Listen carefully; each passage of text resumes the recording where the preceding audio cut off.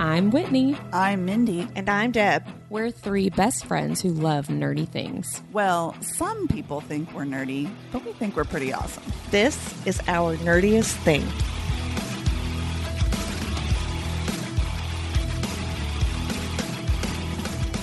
This season, we are discussing A Court of Thorns and Roses and all of Sarah J. Maas's books. We are spoiler friendly, so listen at your own risk.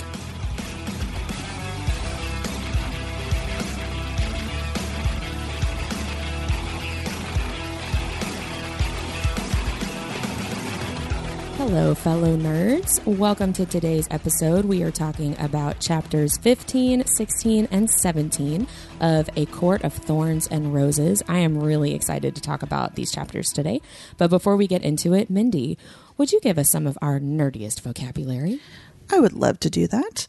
This week, there really wasn't much to pronounce. So I kind of went back to the Naga that we ended on the last chapter with, and I wanted to find out a little bit more about them, and I did a little bit of etymology for that. The Naga are in a lot of particularly Asian mythology, but in Sanskrit, Naga is the word for cobra. And we see in these chapters that the Naga are part humanoid and part serpentine. So that's the same as it is in mythology. So they're usually described in this mythology as in three forms. So one is the half human and half serpents, which we see here that Feyre battles. The other one is like a human that's entirely got snakes on their head or their neck, which of course reminds me of Medusa. And then the third one is just like a full serpent. And the cool thing I found out, and that connects with all things nerdy, is that a female Naga in this mythology is called a Nagi or a Nagini. Anyone else remember where that's from? I was just thinking about Voldemort as you were talking about serpent stuff. Yes, so that form reminded me of Nagini in Harry Potter, and because it's full on a serpent. I was actually picturing Voldemort while we were reading about the Naga. Ooh. Which I thought was really weird, but now I think I'm a genius. So I think you are too. All right, let's do our nerdiest recap. Deb, will you draw a name, please? I really hope it's me. I really don't want to. I want to redeem myself from the really horrible summary I did a couple of weeks ago. It says Whitney. Hey-o. Okay, so Feyre frees the Suriel pieces out, fights the Naga, hollers for Lucian. Lucian's a no-show. Tamlin shows up, kills two of the Naga, because Feyre killed two of the Naga already. And she's basically like, hey, thanks for saving my life. And he's like, could you just stay at the house? That would be great. And then she and Alice have a big conversation about how Tamlin's the only one that could fight the Blight. And then she has dinner with Lucian and Tamlin where they tell her, yeah, we can absolutely lie to you. And then she has 30 seconds is up. 1.5 chapters. Hey, that was better than last time. That's a little bit of a redemption. Oh, wait. Not No, really. Whit thought that we got 30 seconds per chapter. That's what it was. It just goes by really fast. It does. It definitely does. All of you at home, you've never tried it, so shut up.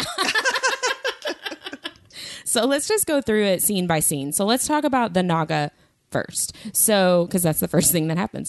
So Feyre and the Suriel have been talking. We ended last week at the end of chapter 14 where the Suriel is getting ready to kind of spill all the tea about the Blight. But then they get interrupted by the Naga.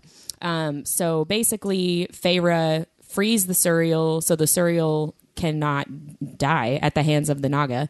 And she fights the Naga pretty much by herself until Tamlin shows up. So, I mean, she killed half of them. I know. And she got the other two tired for him. Yeah. Yeah. And As a she human. got them all around her, so it was easier to they were all right there.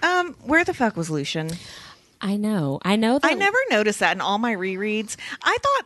I really thought Lucian was the one that came and rescued her. I I'd remembered forgotten. that Tamlin did, but somehow I had thought that Lucian showed up at the very end after Tamlin shows up. No, he just but he wasn't smiles at there. her at dinner and he's like, sorry. He wasn't there at all. Well, I I did know. not realize that. And she was even saying, if I ran, maybe I'd find Lucian. But if Tamlin hadn't have showed up, she never would have. Do you think he wanted her to die?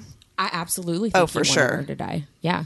I think that he obviously wanted her to find the Suriel, right? Because he gave her all the information to trap the Suriel. So I Did would he, be... though? Because Alice says, bitch, please. You could have just given him a robe and he would have been like, oh, well, that's true. But I wonder if he was hoping that the Suriel would tell her everything, because the Suriel doesn't belong to any court, so he wouldn't be under the restrictions of the curse like everybody else is. So I wonder if Lucian thought if he can tell her everything, that will somehow help, ? Or that will somehow get rid of her, because he definitely seems to want her to not be around, whether that's by being dead or just like running away. And I'm like, I don't understand the goal of that.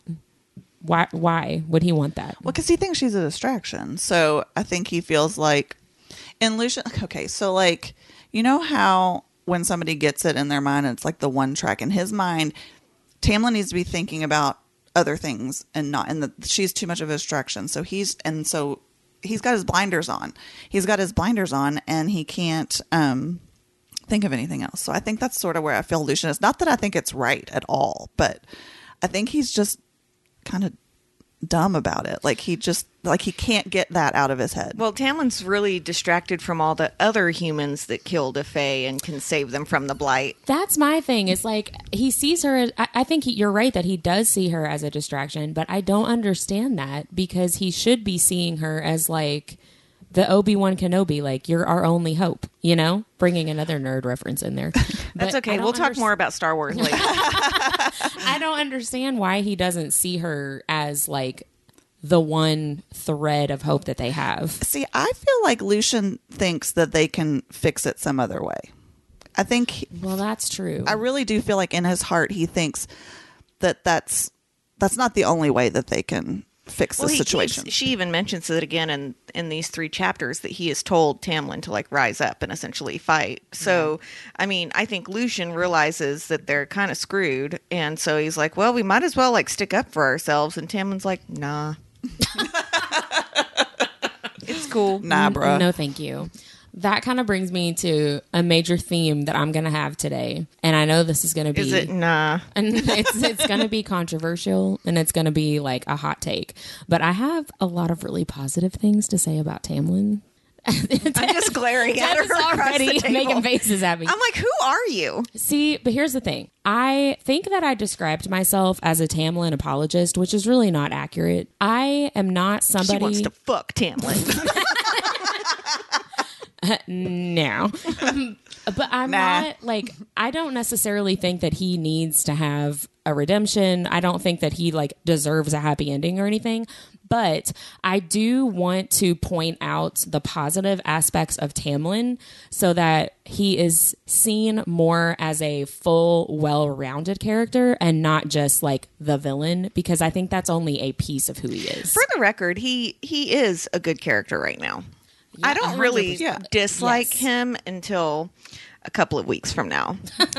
And I was talking to Whitney before this episode. This is the part of the book where I actually started flipping forward because I don't want to stop reading. But if I don't stop reading, I'm not going to be good at the 30-second recap. Get confused. Yeah. And I have a lot of things on my TBR that haven't been read yet. And so, like, at this point in the book, I do like Tamlin. I think he does a lot of nice things. I mean, I think Yeah. that's the Yeah. whole point. In this whole book, you're supposed to kind of see him as the good savior. guy. Yeah.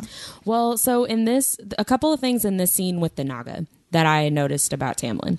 So first of all, Tamlin, basically saves the day. Feyre kills 2 of the Naga, but I don't think that she would have survived the other 2. Like they broke her bow, or she ran out of arrows. Does They she, broke her like- bow. They broke her bow. Yeah. Does she, when it says she swings her bow at one of them, does she just like hit it and it falls, or did she like cut its head off? I feel like she stabbed it in the head or something. I feel like she stabbed him in the neck. That's what I. Yeah. I think so. Yeah. Feyre, you badass. So when Tamlin is there, I wrote down like the first time anyone has defended her ? Because we've talked a lot about how she is defending her family when Tamlin shows up at her cabin, and he is here defending her. Like Lucian didn't show up for her. No one in the summer court, nobody in the spring court that she doesn't even realize is there yet. They're not really doing anything to protect her. Which we talked from about the this a Naga. million times. Was there just someone in the trees eating popcorn Right? watching all Like, this happen? nobody- They're like, hey, watch, this human's about to get fucked up. Come over here. What a dum-dum. But I said the F word and you say dum dum. sure I've said the F word in 3 times in 5 minutes too. You dumb. Different personalities. I love you, Wit. You bring out the good in us. But I thought that was an important point, right? Like, I think this is the first time that anybody has defended her in this way, at least, not just with like words. He's also defending the Spring Court because he was already fighting them. But yes, he definitely saves her and defends her. I mean, yeah, he didn't have to. And she thinks to herself, I wanted to tell him how much that meant, that the High Lord of the Spring Court thought I was worth saving, but couldn't find the words. I highlighted that too. I mean, how sad. She doesn't even have any kind of like value of her humanity, like no intrinsic value of just being a living being. I know. That she wouldn't deserve to be saved. Well, she also thinks that the fairies think that they're nothing, and she's been talking about how insignificant she feels, and so well, he's been telling her that she is. Well, yeah. So, yeah. But he never says that outright. He says a few chapters back, he said something about like, you can wander around the grounds. I really don't care what you do with your time. Like, you're not significant enough for me to worry about what you're doing. I do remember that. But most of the times that she talks about it, she's sort of coming up with that on her own.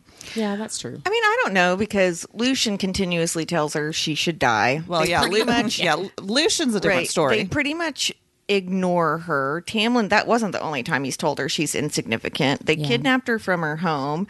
I mean, and she has pretty low self-esteem. Yes. Right? Very much so. You take someone who's been beaten down for years and years, and like, of course they don't know how to thank someone for anything because she's had to do everything herself, right? Yeah. I do want to add real quick, I did just look back in my notes, and yes, she does stab one Naga in the neck, but she also clotheslines one with her bow, and that's what I was thinking of. And I wrote in exclamation points in my notes, she clotheslined him, because I thought that was hilarious. It was very WWE. I do not watch that shit, for the record. No offense to anyone who does. Before we move on from the Naga, there was something I wrote in my notes, unpack this. At the very end of that chapter, she says, she's basically thinking about how powerful Tamlin is, that he was able to come in and defeat the Naga with like barely breaking a sweat, essentially.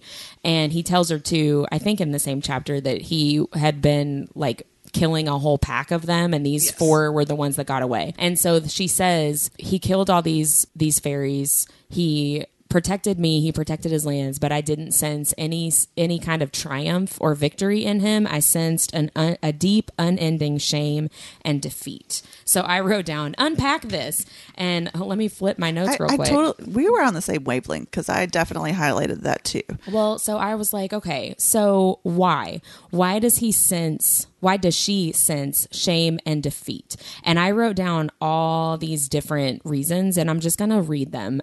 Some of this information I'm just inferring, and some of this is stuff that I like double checked by reading ahead in the Under the Mountain section. So first of all, he feels shame because he is the only reason that she's in danger at all. He is, I think, ashamed that he is putting her in danger by bringing her to the Spring Court to save himself and to save Prithian. He feels ashamed that she is in danger for the sake of the greater good of saving everybody else. I think that he feels shame because he can't keep her safe on his own lands. I think he feels shamed because of Amarantha and the fact that Amarantha has interest in him at all, which is why this curse happened, because he rejected her. He feels shame because of his father's history and his Spring Court's history with Amarantha and their history with how they treated the humans. I think he feels shame because he blames himself for Lucian's eye, which is something Amarantha did, for rejecting Amarantha, for incurring her wrath, for bringing this on everybody, for the deaths of his men. Like, he feels like all of that is his fault. He feels defeated because if Amarantha doesn't kill Feyre, something else like the Naga will. I think he feels defeated because he feels like, how could Feyre love me when I can't even protect her? And I think he feels defeated because even if he is successful with making Feyre fall in love with him and breaking this curse, what kind of future could they have when she finds out about the curse and about how that's his only motivation? And I think that that's a ton of stuff that's just like sitting in his brain that she has no idea about any of that yet. Well, but she does like mention a few times in chapters that we were before and in this chapter that she sees that weight on his shoulders. Like she can visibly see, like I think it's the end of the last chapter that we read, where she says, she watches him walk away and she says, I can see the weight of everything on him. So I'm glaring at you across the table again. Two things to add. He can feel shame about her being there and he blames it on the treaty, but she does not have to be there. No one's going to come after her and say, you broke the treaty, because only Lucian and Tamlin know that she broke the treaty, period. So she doesn't have to be there. Right. And 100% his only motivation is breaking the curse. So Yeah. I don't understand how he would feel shame about that, because that is the only reason he's doing this. I think that he is, and this is something I'm going to talk about a little bit later in this section too, but I think this is the section of the book where he really starts to see her as an actual person and as a person that he could fall in love with, and not just as a tool to break this curse. I think mostly up until this point, he is seeing her as, you fit the criteria. We could actually do this because you're checking those boxes. But at this section, he starts to see her as a whole person. Sure. And okay. he feels badly about how he's using her, but he's got to, because what else is he supposed to do? Do you think he feels a little shameful too? And I mean, more like hurt pride, I guess, but that she as a human is the one that can save them. And he as a fairy who's supposed to be all powerful, and they're supposed to be insignificant and like lowly. And so, I mean, I think that would probably bring a little shame on him too, that he has to rely on a human to fix this. A human woman. I think that his entire world view is being turned upside down. Yeah, by meeting Feyre, because, we talked about this, I think last week, but his dad hated humans, and his dad fought with Amarantha and Hybern within that war. So who knows what what he was learning about humans growing up with that as his dad, and his older brothers being like talked about how horrible they were. And I think that he thought that humans were like stupid or worthless, insignificant, all that stuff that Feyre thinks about herself, and she is showing him that everything his family taught him was not correct. Well, and they're showing her the same thing, because she even mentions, oh my gosh, they're actually kind of like the children of the blessed. What they say. Yeah. Before we move on from the Naga I have a couple of question marks from her interaction with them before Tamlin even shows up. So when she first encounters them, they say something like, oh, the Dark Mother has sent us a gift. I mean, is that someone? I don't think it's Amarantha. I think it's the creator of the cauldron worlds. lady. Yeah. Okay. Do they call her the mother? I thought that they did. We still don't know who that is. Yeah. And I still contend that it's Bryce, but I think it's just their version of the creator of the universe. I thought so, but it just seemed very odd that they would kind of.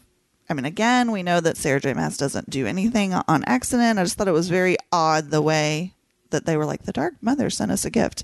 And then the other thing is, Feyre frees the Suriel, and then they surround her. The Nagas surround her, and they go, do you know what you have cost us? I wrote that down too. I'm so curious. And I said, is this a reference to the Suriel or something else? Right. Like they cost their meal or I don't know. I didn't really come up with any answers to that. I don't know if the Suriel would have been Amarantha sending them, correct? Is that the thing? So. Is that what we think? I don't know if she is sending them or if they feel more free to roam around because they know that all the High Lords have had pretty much all their power taken away, and so there's not going to be the same level of consequence. Gotcha. See, I always thought that Amarantha was sending most of these beings. Maybe. To like mess with Tamlin. That would make sense because he's the only one not under the mountain, right? Because of this curse. Right. And something is said later that makes me think, oh, I know what it is. We'll talk more about that nightmare that she has in a few minutes in one of the following chapters.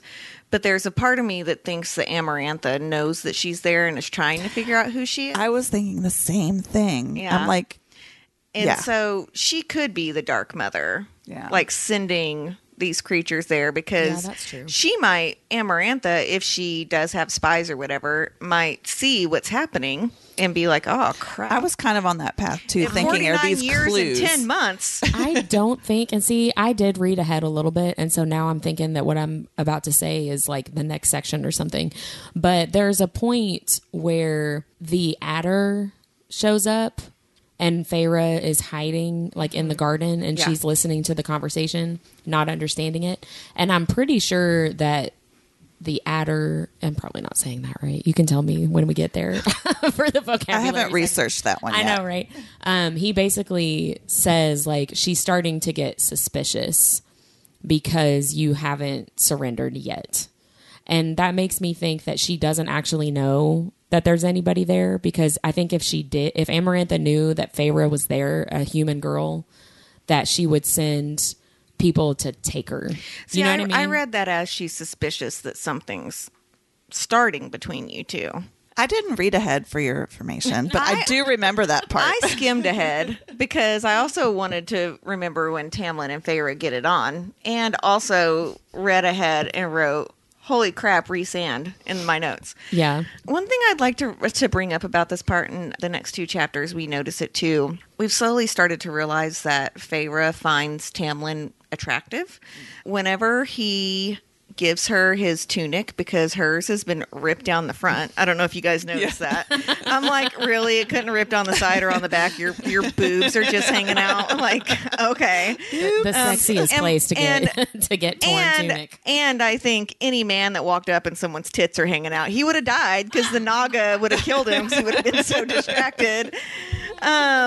So she said, I pulled Tamlin's tunic over my own, ignoring how easily I could see the cut of his muscles beneath his white shirt, the way the blood soaking it made them stand out even more. And I wrote, ooh, you think Tamlin's hot? She really does. I mean, he sounds pretty hot to me. Well, she's been talking about his gorgeous face and all Right. that, you know, but The or half his, she or can his see. jawline. Yeah. Right, and it's not like Sarah J. Maas put him in like a puke green mask. She put him in gold. Right. So then in the next part, the chapter 16, she has this conversation with Alice, and then has dinner with Lucian and Tamlin. And then the conversation with Alice, really the only thing that I kind of clocked in that was Alice saying, you know, Lord Tamlin is the only one who can deal with this blight. Like, don't worry about it. Don't ask about it. Don't talk about it. Right.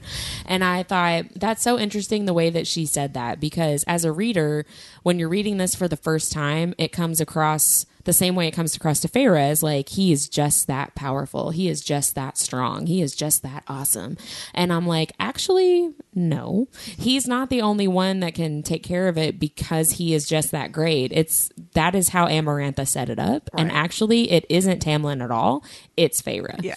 So I like reading that with the perspective of knowing what's going to happen is like, that's one of those writing strategies that she used to kind of bring us in to Tamlin's side. Like, he's so powerful. He's so strong. And it's like, actually, no, you are that powerful. You are that strong. And you just don't realize it yet, which is a theme for Feyre, right? Like, she Right. doesn't know her own strength. Well, and Alice didn't know that yet either. Yeah.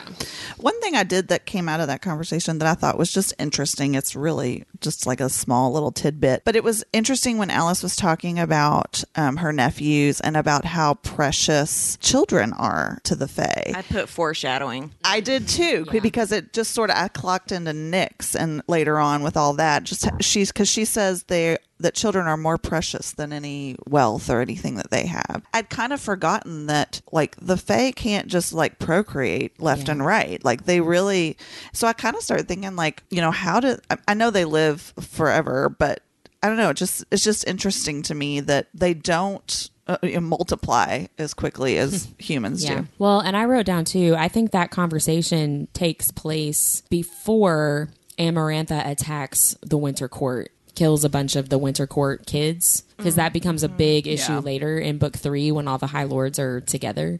I wondered if it was after, like if that was something that had already happened and that Alice would have known about and been like thinking about when she had this conversation. Right. But I think that this happened before that. Yeah, I think so too. You know, one thing that you brought up earlier, Mindy, was when Alice said that to trap a Suriel, all you needed to do was offer it a new robe. It would have groveled at your feet. It's such a dude's, like Lucian's way of thinking, where it's like, where are you going to find a new robe? Just take it a chicken. Where all the women are like, dude, grab a robe out of someone's closet and take it to him. He doesn't care what color it is. Like that's funny. Right. Like, because I mean, Lucian, if he wanted her to die, would want her to be under the radar about all of this, right? And asking the kitchen for a dead chicken is not very under the radar. Well, clearly, because Alice knew exactly what she was doing. But, you know, it is some guy just being like, well, where's she going to get a robe? Like, don't they have, like, dead chickens in the kitchen? Like, yeah, it just did not make sense to me. But, yeah, I kind of want to see the Suriel in a really nice, like, blue velvet robe. I think that's what she gives him in the next book. She gives him a robe? Yeah, she gives him a cloak or something. I don't remember She shit. takes like really nice cloaks the next like 2 times that For those of you that haven't read book 2, we're on the same wavelength, and I've read it 3 times. Well, because she starts using cloaks after Alice gives her that information. I can't remember how many more times she like summons the Suriel, but she uses cloaks, I think, every other time. See, later I would have thought it would have been harder to find a cloak. A chicken. So then she has this dinner with Lucian and Tamlin, and they tell her, I think Tamlin says Lucian says you look lovely. Yes. And she's like, I thought you couldn't lie because I've never looked lovely a day in my life. And then it says Tamlin choked on his wine and said, who told you that? I thought that was fun. Like the joking on his wine made me laugh, but it made me sad that she's like, I've never looked lovely. Like, what are you talking about? And I wrote down, Reese thinks so. When he first sees her, he says like, when I saw you, I thought you were the most beautiful thing I've ever seen. And I'm like, that's so nice that he thought that about her when in this point of her life when she thinks so poorly of herself. Well, you know? also twice already in this chapter and a half, which for the record is how far you got in the 30-second breakdown. It's already talked twice about how emaciated she is. Right. And so again, talking about like a writing implement, like we've been reminded twice as the reader that she's really thin, you know, she doesn't look like she could fight off anything. And I mean, so much so that the Naga kind of questioned whether or not she'd be good to eat. Right. You know? Yeah. So maybe he likes skinny chicks. Everybody underestimates her. They tell her, yeah, we can absolutely lie. And we lied when we told you that we couldn't lie.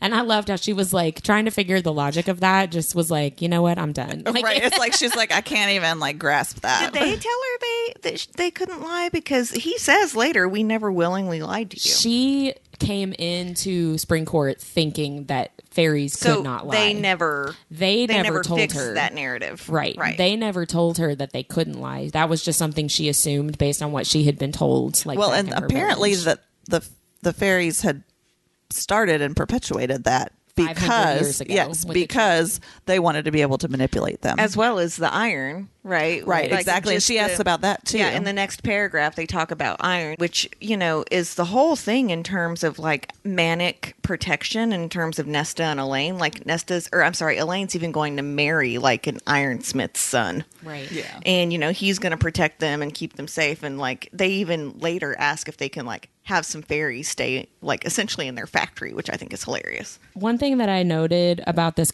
dinner conversation is Lucian pieces out real quick, which I thought was hilarious, to give Tamlin and Feyre some alone time. And they were talking about how she caught the Suriel, which first of all, he is impressed and like shocked that she catches the Suriel. And she's like, what? Like it's hard? Yeah. I wrote that down too because she said, despite the afternoon, my lips twitched upward. Is it supposed to be hard? And I wrote, like Reese Witherspoon. LOL. But he was so surprised. It says, Tamlin flinched as his claws shot out, slicing his face. He cut himself. Mm-hmm. He was so surprised. Yeah. Well, and I wrote that down too. I said he can't control his claws or his anger from even hurting himself. And like Come on, dude, go to therapy. She looks at his hands all the time. She notices every and time. And in the next book too, in Mist and Fury, she is constantly like watching for his claws to come out because she knows that can't control it. He's like super angry and he can't control it even to not hurt himself. Yeah. And to me, I'm like, red flag. That's scary. Right? Yeah. That is Like, really scary. That's one of those things that's like, when I read this the first few times I read this so book, passionate. it. Not even that I thought it was a positive. It was just something that completely like went over my head that I just didn't pay attention to But at all. it's the equivalent of, and I'm not, well, Tamlin does get abusive eventually, but it's a lot of people that are in a relationship. They'll be like, well, he or she only throws things at me when they're mad. It's the equivalent of like literally not being able to control yourself. Yeah. Well, and in this context, it's very easy to justify it in terms of like, well, he wants her to be safe. And he's so stressed so out. worried. He's really worried about her well-being. Do you like every time I talk about Tamlin? It's this voice. I'm just so stressed, you guys. It's like when Robbie says when I do impressions of my brother, I do it like this. It's my only guy impression. It always Is sounds your the brother same. from Jersey? That's where Robbie's like, it doesn't even sound like your brother. He's so impressed and shocked that she catches the cereal, which I wrote down just like Resand, because later he's like, I heard you caught the cereal. She's like, yeah, what about it? He's like, well, I've tried and I've failed twice. Like, You guys don't have dead chickens or robes. right. And this is where in my notes I wrote in all caps with 2 exclamation points, the list of words. Can I ask something? Because I noticed this in last week's episode, and I forgot to ask. I thought the cereal was the cereal, but there's more than one. I think that there is more than one. It's like a race, essentially, right? But she meets the same one every time. I think she meets the same one. Yes. every So time. the cereal would be like being like I don't know what's a really good example of this. It's not a culture. I mean, it's an ethnicity, right? A type of guess. thing. I was gonna say. I don't want to like say it in an offensive type No, of way. my example was going to be deer. You say it's a deer or it's deer over there. That's a lot like better than what group. I just said. Okay, well, I was going to say it's the difference between tissues and Kleenex. Like, Okay, there are we bunches have- of tissues. We have race, plural and singular, and proper and common noun. We might case have to do a anyone's wondering. deep dive on this before we discuss it further. This might have to go to Instagram. For the record, this is our nerdiest thing podcast. But no, the list of words, like I've told you guys off the podcast, I think, multiple times. The first several times I read this book, the list of words like went over my head so many times. He finds this list of words that she writes. He knows that she can't really write and that she can't read. He takes the list of words. He now is presenting her the list of words and asking her about it. And I'm like, okay, we're going to talk later about what he actually does with the list of words in the next section of chapters, which I will be upset about. But I'm like, Tamlin, are you really that dumb? Because We already said, what did you say last week? He's a dum-dum. he's no, not a socially dum-dum. awkward. He's socially awkward. Oh, yeah, socially he definitely awkward boy. Yeah. He you know that she can't read. You see that she is reading through or trying to read through books in your library, and you find this list of words that are more like sophisticated vocabulary. Can you really not put 2 and 2 together? Honestly, I don't think he can. And then the complete lack of awareness and the lack of sensitivity of like, I'm going to pull this list of words out at the dinner table and ask you I about also it. find Like, it hard to what? believe that Tamlin went and dug in the trash. I'm sorry. It would have been sitting on the top of the trash, to be fair, because she throws it away like when he comes in and visits her. So he wouldn't have had to dig. What if her gum per had been se. in it? That's gross. Feyre is a lady. She does not chew gum, I'm sure. That's too bad. One thing that she does say here, which I found so hilarious and makes me really like her, and I will say throughout the books, I feel like she loses a little bit of the snarkiness, and I start to miss it towards Yeah, the end. me Like too. she does get. Soft is the wrong word because I don't think growing and overcoming trauma is soft by any means. I think it's actually very, very strong. I think she becomes more sophisticated. She does become more She sophisticated. does soften her edge. Okay, thank you. But she says, "Is this a poem about murdering me and then burning my body?" And I wrote "ha ha ha" in the margins. Like, Tamlin says that, doesn't he? no, she says, "Oh, he does." Crap. Tamlin. Well- You like something Tamlin did. When he says it, he's just being an asshole. I'm just kidding.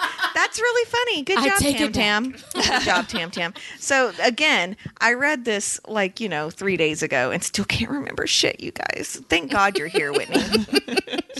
Well, and this is the point, like this conversation, the list of words kills me, but I did write down in my notes at that point, here is where we see Tamlin isn't the same kind of bad guy as like Baron, the High Lord of Autumn, right? Like he apologizes to her for how he offered help. He recognizes that he was really like kind of demeaning when he was like, you have this shortcoming. Why would I mock you? Like he recognizes that he hurt her feelings or that he embarrassed her, whatever. He apologizes for it. He tries again to, in a nicer way, make a, he is trying to make amends, but he's also trying to still offer his help in a nicer way that's not going to embarrass her, even though he's ruined it by bringing out this list of words in the way that he does. Here's the thing about it too. Like, again, like it's cute and it's funny and I was laughing at it too, but then I'm thinking he says that knowing Feyre, or maybe he doesn't know, but Feyre doesn't even know what those words mean. And so he makes this joke that Feyre doesn't even get. Oh, I hadn't even thought about that. You know what I mean? Really good point, Mindy. That's a good point. But so I don't know if like maybe he just doesn't even realize at this point that she doesn't even know what those words mean. But I think she does, because it says, he read the list, I wanted to curl up and die. Words I couldn't recognize from books, words that now seem so simple, so absurdly easy as he was saying them aloud. So I felt like she knew the words spoken, but she didn't know what they were when they were But not written. when she wrote them. And then he says something like, oh, you're writing something. And so it's like she didn't know that when she wrote them down. Right. So he is still mocking her. Yeah. You're right. But I do feel But I don't know that he knows that he was. I don't think he does. Because he is a socially awkward. He definitely He's is. a socially awkward boy. Like, and again, a woman wanted to sleep with him so bad that she cursed an entire land of people for 50 years. He's so socially awkward that he was like, I don't want to do it with you. Like, well, his rejection was worse than that too, but we'll get there. I don't remember that either. Well, I read ahead for some of the stuff that I was looking at this apparently week. you can read a book from 25 years ago and remember it, and I can't. So I can, even though, y'all, I want to read ahead so bad because I'm like totally into this again, and I really love this series, and I actually reread it earlier, like in January this year. But like, I can't remember enough to be able to talk about it. Yeah, I'm the same way. Yeah. I'm the exact same way. I can remember the books, but like, I don't know what I had for dinner. Like 3 hours ago. Was your dinner as exciting as this? No, I don't remember what I actually ate. Now I do. I wish you all could have seen that moment of revelation on Whitney's She was face. so excited. Someday we're going to do a video podcast, like just once a year, maybe we'll record one so you can see Whitney's like food epiphany. It's like, oh my God, we had chicken. No, I was going to say I know what I wanted to eat, and it was going to be leftover veggie pizza, and then I went to go heat it up, and Robbie had thrown it away, and I got really upset about that. So anyway, I'm really. This is neither here nor there. This is marriage, you guys. Something else I wrote down about like Tamlin, good things about Tamlin. He sees. I wrote down like he sees Feyre like for who she really is. He does. I'll agree with that. He says, you know, you love your family, like you care about your family. This isn't about the promise to your mom that you want to make sure they're okay and let them know that you're okay. Like you care about them, and she doesn't even like want to admit that to herself. Well, and Mindy brought this up last week, but she again kind of rejects him. She says, leave me alone. Yeah. Like, but again, like if you've always had to do everything for yourself and you've got this person that you don't trust saying like, I found this list of words in the trash. Yeah. Like, you know what I mean? He was mocking her in her defense. Well, and I think she even said something about when she was thinking about going to Lucian, like she doesn't know that they're not going to like completely twist her words and do stuff. At least not up until especially now that she knows they can lie. Well, exactly. But I think in this conversation, as she talks to Tamlin, and you'll probably get to this, Whitney, about how she realizes that he went above and beyond to take care of her family. Yes, that is one of the next things I wrote down. Mindy. What a good segue. He sees her. I wrote down. He sees her strength and her courage, and he says to her, "They are fools for not seeing it." talking about, you know, like your family doesn't see you. They don't see what you sacrifice. They don't see the strength that you have to do the things that you've done to take care of them.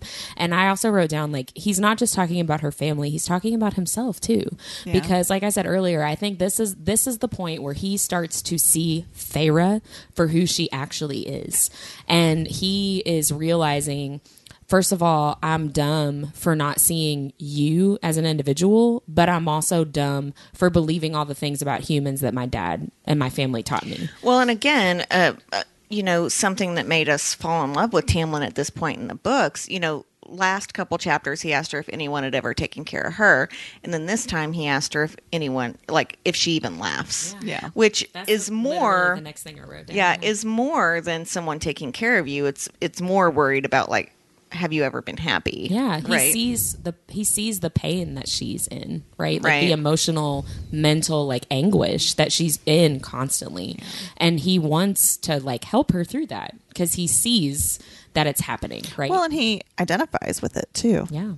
Well, and I thought it was an interesting parallel because in this book, at this point, Tamlin is the only one that sees the pain and the anguish that Feyre is experiencing, which is a parallel to Rhysand in the next book. You know, Tamlin is like completely oblivious to her pain in book 2, and Rhysand is like, "What's going on with you? Like, how can I help you? What can I do?" Well, she loses all that weight again and stuff, which is what really struck home to me. Right, is that she got super emaciated again because I mean we've just talked about it in this last 45 minutes. Is some like. The whole thing about her being unhealthy that Sarah J. Maas uses is how thin she is and how weak she is. And so she uses that to her advantage in the second book when that starts to happen again. And I think Tamlin is honestly so relieved to not be under the mountain that he just doesn't notice. Yeah. You know, he's socially awkward Tamlin. Yeah, or he just doesn't know like what to do, so I'm just going to pretend like that's not happening. Right. I mean, I gave her food. She's fine. I gave her paint. I gave her canvas. What else could she possibly want? Right. Because for a while, that is all she wanted. Well, I'm getting ahead of myself. I do want to interject since we just brought that up. What I loved about after this conversation when she talks about how like she has nothing else to worry about, right? She doesn't have to worry about her family. They're all taken care of. They're taking care of her more than she even could imagine. And she can finally feel like she can create. And I so identify with that because I'm actually in that sort of place right now where I'm a creator. I like to scrapbook. I like to do things with like create things with my hands. And I have been really not able to do it because I've got some things going on in my personal life. And so it was really interesting to me to see that sort of lift and her be able to like think, oh, I can actually paint. It was kind of interesting because I feel like, okay, I need to get to that place. And so I'm striving more for that now. But I really, really, really related to that. Me too. Yeah. This podcast is one of the first like creative, just for myself kind of You're things. welcome. Thank you. Thank you guys. I won't say I more love you all. It'll make me cry. Have you not ever noticed, and we talk about this in the very first episode, if you're a creative person, the first thing that goes when you're depressed is the motivation to create. Yep. Definitely. And sometimes I don't know that I'm down in the dumps until I can't work. Yeah, until you realize right. that I don't want to make stuff. I don't want to creativity. make new things. I don't want to do this project I was really excited about for a customer. Like, yeah, I want to like go sit in my bed and watch a movie. That's normal, right? Well, yeah. It sometimes is, but not several days in a row. Yeah, I realized it when I bought like a ton of great like supplies. I bought a ton of really awesome vintage looking Halloween supplies, and I sat down to use them, and I didn't know what to do with them. Yeah. See, one of my signs is only rereading books that I've read a million times, like those comfort reads of books that I really love, like and that this are series, exactly like this series. Yeah, like when I'm not reading anything new and I'm only rereading stuff I've read a lot, I'm like, something is well, the good amiss. news is I have showed you 2 new series in the last 2 weeks. One thing that I just thought was interesting that I hadn't remembered is that in this conversation, Tamlin is the one who tells Feyre that Faye fought for the humans and with the humans. I don't think that he tells her his family was not part of that, that they fought against the humans. But he says, I was too young to fight, but if I could have, I would have fought for the humans too. And what I wrote down was, he says that he would have fought for them. He says that he would have stood for freedom, but would he have said that 50 years earlier before Amarantha came? Well, and does he say that when he becomes tyrannical and locks when Feyre he up? defeats Amarantha. Also, Right. does he say that when he's not in front of a human? Right. Yeah. Trying to win over. We right? see, I think, over the course of all of the books that have been released, like there's a lot of evidence that perhaps when given the real opportunity, Tamlin may not actually fight for humans. Well, although he does. He right? does. Like Yes. in But book 3, ultimately, he He does ultimately go back to thinking that Feyre is a weaker being, Yes. even though Yeah. she essentially was the one that defeated not essentially, she did defeat She was, yeah. Amarantha under the mountain when none of them could. Mm-hmm. Right? Yeah. And he goes back to treating her like she is this human dumb thing, Even that though knows, she's Fae right at that point. Right. She knows nothing about politics. She knows nothing about how to treat people. And then, it gets so extreme in the third book that he literally locks her up. Yep. Like, well, you can't protect yourself. And she's like, Book 2. motherfucker. Is it in book 2? God, I hate you.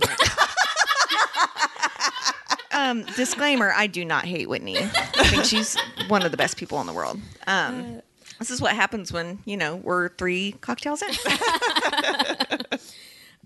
He also tells her that when he's explaining, like, I've taken care of your family, like, they're good. He says, you don't need to worry about them because I glamored their thoughts. Like, they don't remember me coming in as a, scary monster man. Like, they think that you're, somewhere safe and they are taken care of. Like, you don't have to worry, which we find out later, several chapters down the road, that Nesta does not think that. The That's glamour what I was- doesn't work yeah. on her. I was thinking about that as we were reading this. How does it not work for her? I don't think we ever get an official explanation. Is it but- because when she goes into the cauldron, she changes more significantly than Yes. Feyre or Elaine do when they're changed in the Fae? Feyre says basically her own like explanation of it is that Nesta's mind, she is so mentally strong and mentally fierce that she's able to withstand the glamour. That's basically Feyre's explanation. I think that's the only explanation But we it ever would get. make sense, to, Yeah. considering the kind of this supernatural character that she is turning into that we've not seen the end of yet. But also, Right. I still feel like there's something about these 3 sisters that came from the mom. Yeah, And again, like, we don't have that backstory, but I know, agree. I've got that theory. I'm kind of on board with that.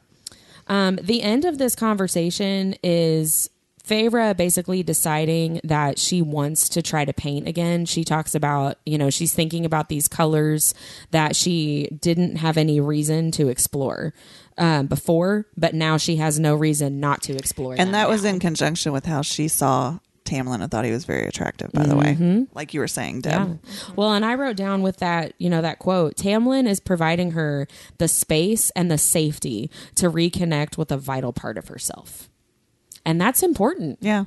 That's a huge part of her personal growth and her recovery from this stage of her life where she's been in survival mode for so long. Being able to connect to that creative side, like you guys, we were just talking about, like that is so important for her.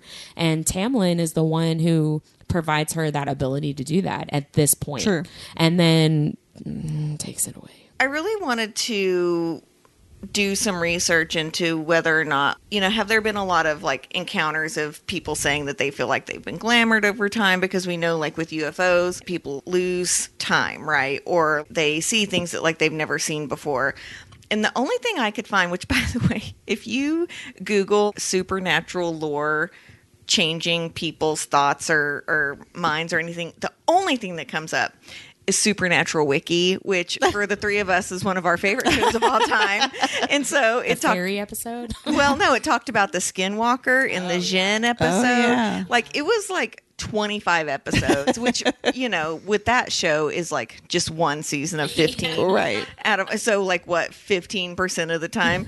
I couldn't find anything where people like UFOs or like the whole like do you guys know like what the dancing like the frenzy and like virus was of Victoria times? There's nothing like that that's like a mass effect of change in someone's mind, with the exception of the Mandela effect. And I don't know if either of you have heard about this. I'm pretty sure the first time I read about it a couple of years ago, I called you both and I was like, holy shit. I do remember having a conversation. Yeah. So for those of you that don't know what the Mandela effect is, it's when essentially false memories are shared by multiple people. It's called this due to the large number of people who have vivid memories of the death of Nelson Mandela. So, and for those of you that don't know who he is, he was the anti-apartheid leader of Africa. And a lot of people remember him dying in prison in the 1980s. That is a widely known thing that people thought of, when actually he died in 2013. You're giving me the look I was giving you when you were talking about Tamlin.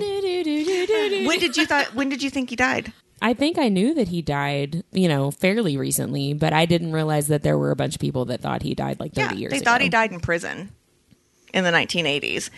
So there are a lot of paranormal researchers that believe that the Mandela effect is evidence of parallel realities, which I think is kind of cool. And if you listen to the podcast Morbid, and if you don't, I think you should, they have a lot of really cool listener tales about parallel realities and essentially like the Mandela effect of like, essentially like their significant other leaving to go to the store and they see this person come back in and they talk to them and everything, and the person like walks in the bathroom and then like their significant other walks in the door again.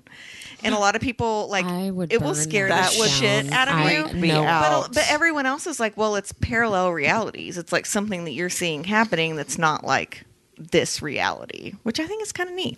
So a lot of paranormal researchers think that this is I'm horrified. I'm freaked out. Whitney and Mindy are like so scared right now. This is worse than our like spooky ghost stories from a couple weeks ago. I know. Is it scary to think I might have a friendly old man ghost in my house, or to think that Brian could walk in here and he's in a different reality? I think the different reality is for scarier. sure. I really do. See, I think it's neat. Tell me more. I don't know. Okay. Tell me more. Okay, so a lot of paranormal researchers think that this is evidence of parallel realities, but a lot of scientists believe that our minds are susceptible to false memories. There's even been court cases about like a therapist essentially kind of prompting you to like remember something and then like your memory's wrong, which I think is kind of tricky when it comes to trauma. I'm not sure if I necessarily agree with that. But, scientists believe that we're susceptible to false memories, but I ask, have we just been glamored? Okay, so I wanted to, so the Mandela effect, like I said, it's false memories that are shared by multiple people, and there's a lot of these in popular culture. Okay, so I picked out the top 10 examples that kind of blew my mind. These are found on Esquire.com, and then quite the opposite, goodhousekeeping.com. That is the opposite. If you want to look up either of these articles, just search Mandela effect and they'll come right up. Okay, so number 10, and I'm going to ask you guys these questions, and I want you both to tell me what you think. So number 10, does the Monopoly man have a monocle? I think he does, which means I guess he doesn't. He does not. I thought he did too. I thought he did. He doesn't, but the Mr. Peanut Man does. Right. And a lot of researchers have said, like, you're confusing those two things. Okay, number 9. What color is Pikachu's tail? Black. It is yellow. It is only yellow. He does not have that black lightning bolt at the end of his tail. What? Right? I know. Okay. Maybe I should have put that as number 2. Okay, number 8. The Fruit of the Loom logo. What all is in it? Grapes? Okay, like, is there anything besides fruit? I think it's just fruit. Okay, so the Fruit of the Loom cornucopia Fruit of the Loom logo I'm thinking of has a cornucopia in it. So much so that I asked my mom what it was when I was like 5. Like, what is that thing the fruit's coming out of? It's cornucopia. It's not in the logo at all, for the record. See, I only remember the 1980s commercial and all the creepy men dressed in fruit and tights. Right. I was like, that cannot feel good up against your balls. I knew that at a young age. Yeah, that whole brand creeps me out. It does a little. Okay. I feel lucky I grew up with the Michael Jordan. No, that's Hanes. No, Yeah. See, there's another one. not what I would call the Mandela effect. Okay. What do you guys call those little orange... This is number 7, by the way. What do you guys call those little orange squared cheddar crackers? Cheez-Its, but I think it's just Cheez-It. It's Cheez-It. There's no Z. Because you were picturing it with a Z, right? Mandela effect. I'm going to have to go look in my pantry. Just Cheez-It. For the record, I thought it was Cheez-Its too. Because why would you name it one singular cracker? That's Right. stupid. That is stupid. Okay, what color is C-3PO? I told you I had a Star Wars reference. I have two. Gold. Okay. But his arm silver, like he's... No, but his leg's silver, and I never remembered that. I thought he was all gold. Did you know he had a Stop silver it. leg? He has a silver leg. Right? Oh my gosh. But I think I'm going to blame that on cinematography in that age where it's just very Color, washed yeah. out. Okay, but I will tell you guys that what is so kind of shocking about that one is Halloween costumes are wrong. Yeah, no kidding. Halloween costumes have them Are as all gold. So, do you know there's another Star Wars reference that has the Mandela effect too? Whenever Vader is speaking to his son, what is his famous line? Well, everyone says, Luke, I am your father. Is but this that's your not brother correct. speaking or Vader? It's the only impression I have. Christ. I know that's what everybody says, but I know also that that's not correct. It's search your feelings. No, it's I am your father. I am He your doesn't say father. Luke. Right, And then he yeah. says, search your Which- feelings. You know it to be true. That's one that could just be someone adding that to it, right? Okay. Number 5. What does the Wicked Queen say to the mirror in Snow White? Mirror, mirror on the wall, who's the fairest of them all? That's what I would say too. It's magic mirror Oh. on the wall. I disagree. I disagree too. Okay. Number 4. What does Hannibal Lecter say to Clarice when they meet? I want to say, hello, Clarice. See, you can't do another male accent. It's either Vader or Hannibal Lecter. Do you know? I don't know. I don't know this one. He never says hello, Clarice. He says good morning. What do you That's mean it. he never says hello, Clarice? I know. So in 10 years, when the ship flits back on the Mandela effect, you guys call us. We want to talk about this. People are quoted in movies saying that. Yeah. Like, it's I insane. know. Okay, what's the closing line of the song "We Are the Champions"?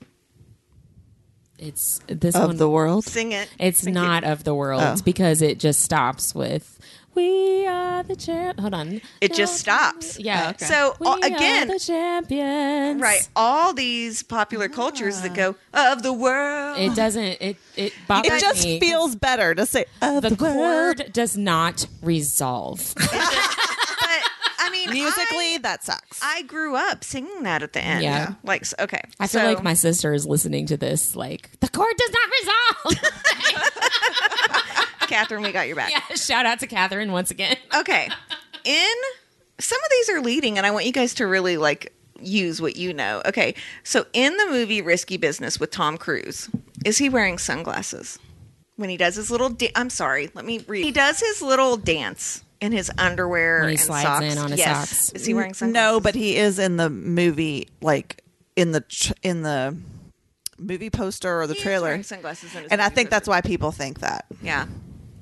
I've never seen Risky Business. Oh, he literally takes them off his face, Mindy, when he What? slides out. But no, it's saying he doesn't. Costumes come with the sunglasses. Yeah, just 'cause- like C3PO. But with the shirt Yeah. and socks and stuff, it comes with the sunglasses. yeah, I mean that's Yeah. I mean, but Okay. yeah, I don't. Yeah, Okay, so here's the one that really blew my mind. And as you all get to know us better, I have a degree in art and in design. And so this was one several years ago when I started reading about the Mandela effect, or AKA glamoring, as we're calling it.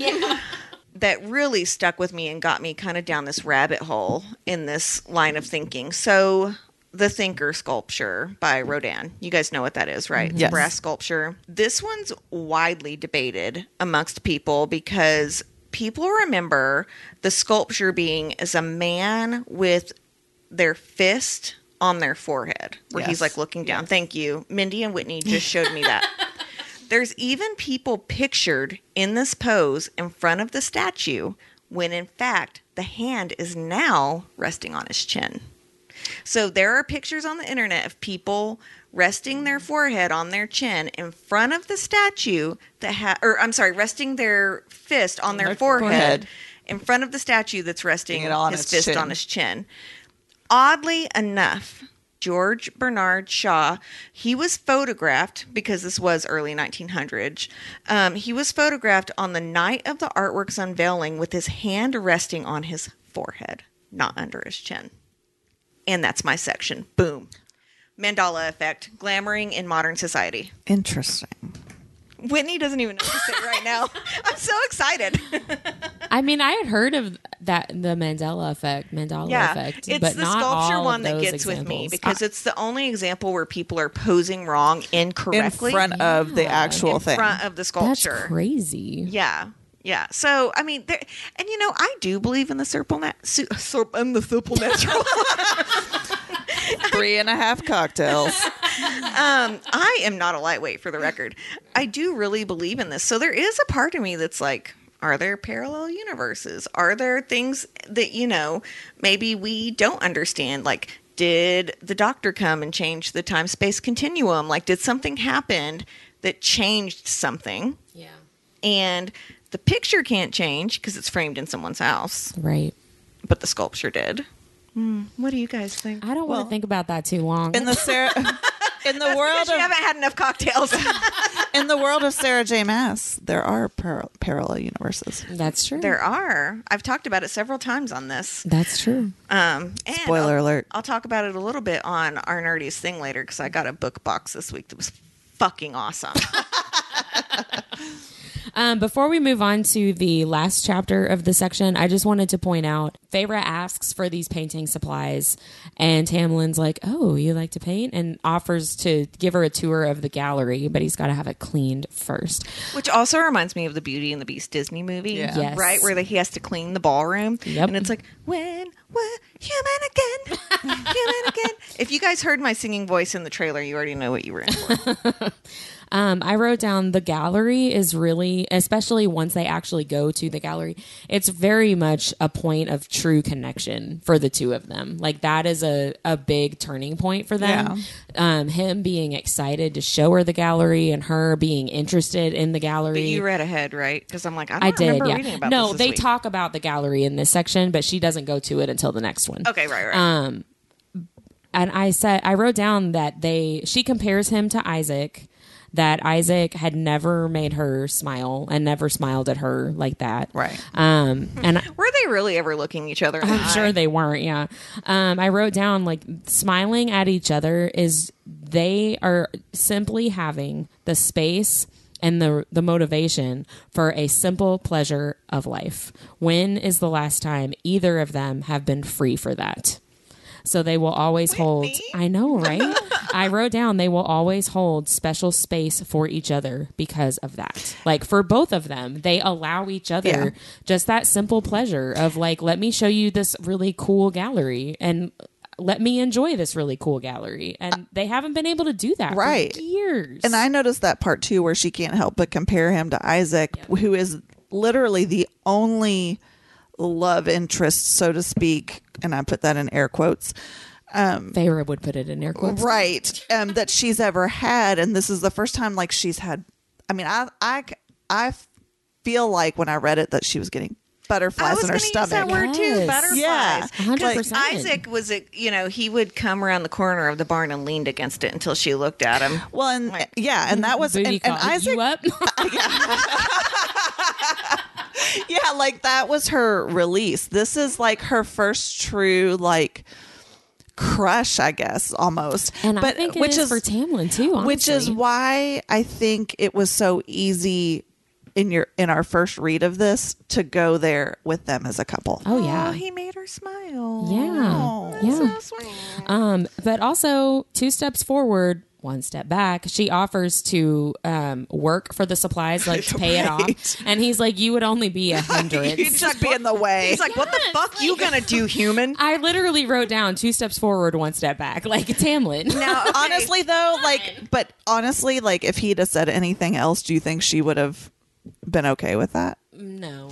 You know? Also, though, because this is a podcast called Our Nerdiest Thing, when you said that twice, what song is now stuck in my head? When I said what? 2 step forward, 1 step back? Oh, I don't Paula know. Abdul. Yeah, you did. The only person in the world that's shorter than me, by the way. So in this next section, Feyre has this nightmare. And we know, as people who have read the book, we know that she's dreaming about Amarantha. But at this point, Feyre has no idea what's going on in her dream. She's dreaming about a woman with blood red lips, Nails. blood red nails, that's asking her name and like threatening to hurt her. Like she's like slitting her throat, isn't she? Yeah, she is. With the nails. I Yes. tried to speak, but blood bubbled out of the shallow wounds on my neck, choking me. Yeah, and so she has this nightmare. And so as I was reading that, I was thinking about, and I think I've mentioned this before on the podcast, but I've seen some people online talking about the theory that when she's having these dreams about Amarantha, that she's actually seeing Rhysand's dreams or Rhysand's experiences. I read it as what Rhysand is seeing. Right. She's seeing what he's seeing or what he's dreaming. Right? Right. So I was thinking about that and I was like, okay, that would make a lot of sense. If he is seeing her, if Rhysand is watching Amarantha torture people, at this point in the story, we find out later from Rhysand that he has been having dreams about Feyre. And at this point in the story, he suspects that she is in Prythian, that the visions he's having of her are no longer hazy. And later he realizes that's because she was across the wall and then she was inside the wall. This is totally off the subject of this, but I have a question speaking about Rhysand, because I'm sitting here thinking about it and like squirming in my seat, and this isn't the only book that does it. When he calls her Feyre darling, why does that like do it for me?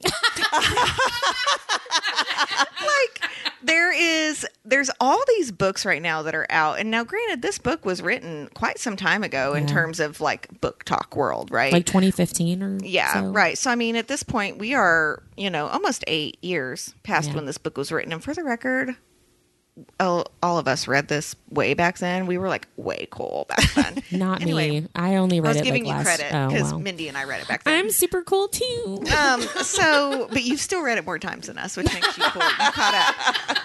I don't think that's a compliment. When he calls her Feyre darling, like I'm like literally, like I don't even want to say how I feel about it because it's so grotesque. Your ovaries explode? No, worse than that. It's not my ovaries exploding, babe. But then like in A Touch of Darkness, He calls her darling. Mm-hmm. And then I just read a book where he calls her Sparrow, and then another book the guy calls her Goldfinch. And if you've read any of these books, you know exactly who I'm talking about. And literally my panties fall off. Like, what is happening? Because if my husband looked at me and he's like, "What's up, Goldfinch?" I would have been like, "Who the fuck are you talking to? Why are you calling me that?" But there's something about Feyre darling. Like he calls her that so early. And like it is such a sweet term of endearment, right? But you talking about these writing implements that Sarah J. Maas uses, you see it as him mocking her at first because he's always like, "Hello, Feyre darling." But then you're like, "Oh, hey. Hey, Rhys, darling." Hello. Why, hello. Are those my panties? Sorry. I think with Rhysand and Feyre specifically, I think that it's a combination of different things. I think that part of it is the way that Rhysand is written as so charming, and that's just part of it. And I think that part of it is Feyre's just really kind of devastating backstory and the lack of love and the lack of attention and the lack of affection. Mm-hmm. And the way that Rhysand treats her, and Tamlin too, some of the time, the way that they treat her like so tenderly and with such care, she hasn't gotten that from anybody before, And so like we as a reader, I've been treated tenderly. Why do my panties fall off? Because you're seeing him Through her eyes as somebody. No, I'm not. Well, then I don't know, Deb. You're just a weirdo. My husband does edit this podcast, and I swear to God, don't call me darling in bed, because I'll stop and I'll be like, no. But yeah, okay, I'm confused about this nightmare because I thought, like, that makes sense to me if Rhysand is watching Amarantha torture people, having nightmares, because he's having dreams about Feyre. And especially after he meets her, he tells her later, I was terrified for anybody to sense any kind of connection between the two of us because I knew what Amarantha would do to you. So it made sense to me, especially when the Summer Court Fairy shows up after the nightmare. If he had just watched Amarantha, rip the wings off of somebody. If he watched her do that, it would make sense to me that he would have nightmares about Amarantha doing that to this mystery person he's dreaming about, right? However, I looked it up in Mist and Fury in that chapter 54 where he tells Feyre, where Rhysand tells Feyre his whole story, right? And he talks about this time period before he meets her as, I was seeing your nightmares. Not that he was having nightmares about her and Amarantha, but that he was seeing her nightmares about Amarantha. But their bond, though, is reciprocal. Yes, it is. So, even though he might have been thinking he was seeing her nightmares, he might have been projecting what he was seeing. That's my thought, too, because I read that and I'm like, okay, so if he thinks that he was seeing her nightmare, that's fine. I can accept that. However, why would Feyre be having these dreams about this Amarantha who she does not know exists at this point? Right. And especially with what she actually looks like, too, the thing right? that gets me is the blood red nails, because she has described as having those several times. But here's what gets me is that she's asking her name, and that takes me to Claire. Yes. Right. Which is what happens way in the future. Exactly. Yeah. This has not happened yet. That's what I'm saying. Like, it's kind of freaked me out a little bit when I read this. I thought, ooh, something is affecting Feyre's dreams, whether that's Rhys or somebody else, because it's like there is no reason for Feyre to be dreaming specifically about this person accurately. And about 5 years, we're going to go, didn't we already talk about that? Didn't we have a theory about that? But yeah, that was something that I'm kind of curious about, because I'm like, according to Rhysand, he was not dreaming about that. He was watching her dream about that. But that doesn't make any sense. And what's interesting about this is literally a paragraph in the very beginning of this, and it completely switches gears. So it's this is like such a, like, it's an easy thing for when you're first reading it to completely skip over. And then now looking back at she's dreaming about the cereal, but she's really not. Right. Yeah. The cereal. I like Fruit Loops. That's another thing in the Mandala Effect logo that changed, but I didn't bring it up. Oh, gosh. So she wakes up from this nightmare. She hears a commotion. She goes down and she finds Tamlin is bringing in this fairy that we find out is from the Summer Court. This fairy has had their wings ripped off, and he keeps repeating, she took my wings, she took my wings, which we as the reader, having read this, know that he's talking about Amarantha. Do you know what this reminds me of? Mindy, how far are you into Kingdom of Ash? I just started Tower of Dawn.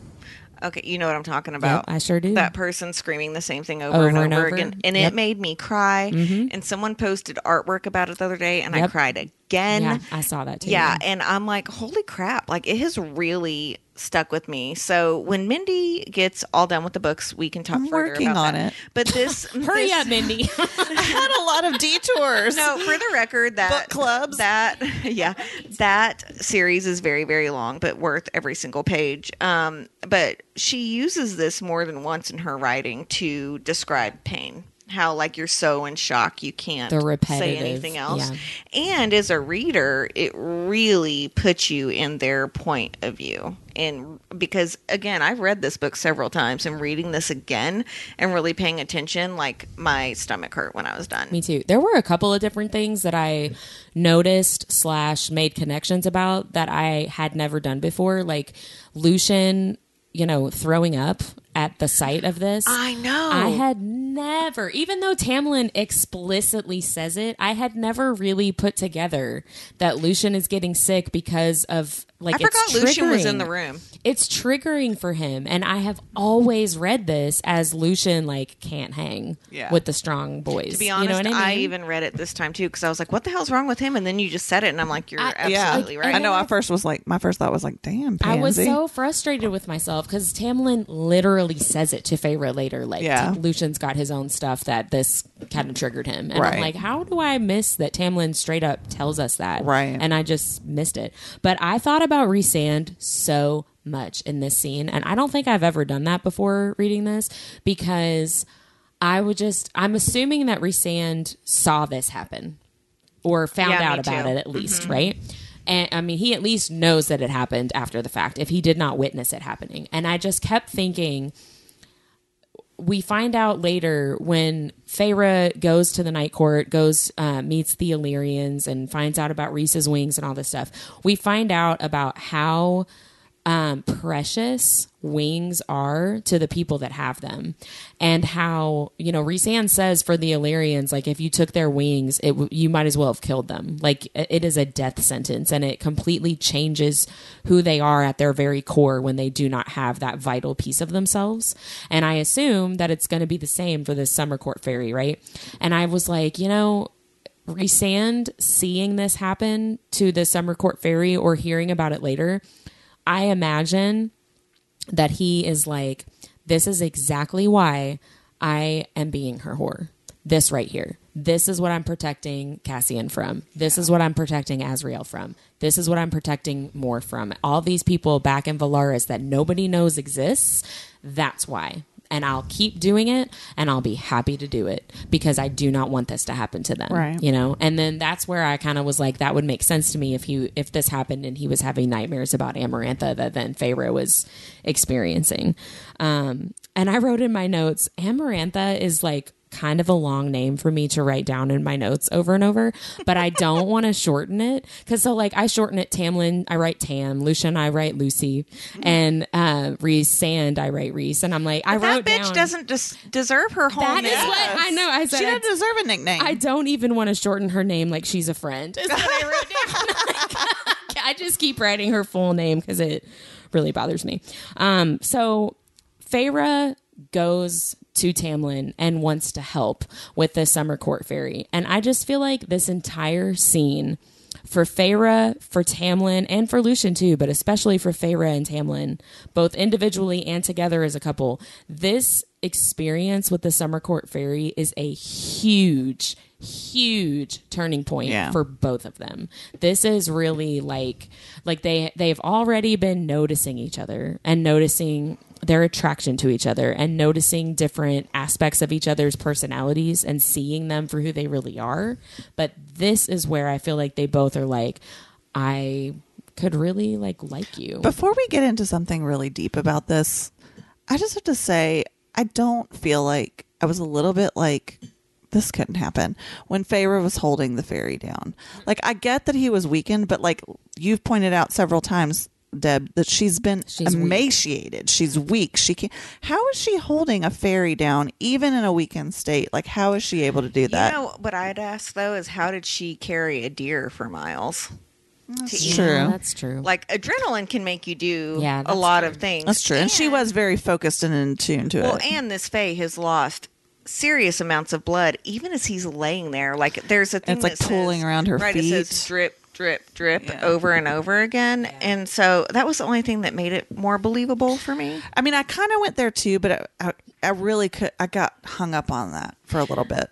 Have you guys noticed though that essentially Tamlin does like a last rites for this? I know, for this fae. Yeah, and I am not Catholic, so I apologize if I do read the wrong thing. But Tamlin says, "Cauldron save you, mother hold you, pass through the gates and smell that immortal land of milk and honey. Fear no evil, feel no pain, go and enter eternity." And it reminded me of like though I live in the valley of shadow and death. Through the valley of the shadow of death. I will fear no evil. But then, so it reminded me of like the more Protestant part of that. But then the Catholic prayer is, "Eternal rest grant unto him or her, O Lord, and let the perpetual light shine upon him," which reminds me of like go through the gates and smell the immortal land of milk and honey, which I kind of want to look in and find out, like, why milk and honey? What's so important about that? Do you know? That's probably, I'm assuming, because in the Old Testament, when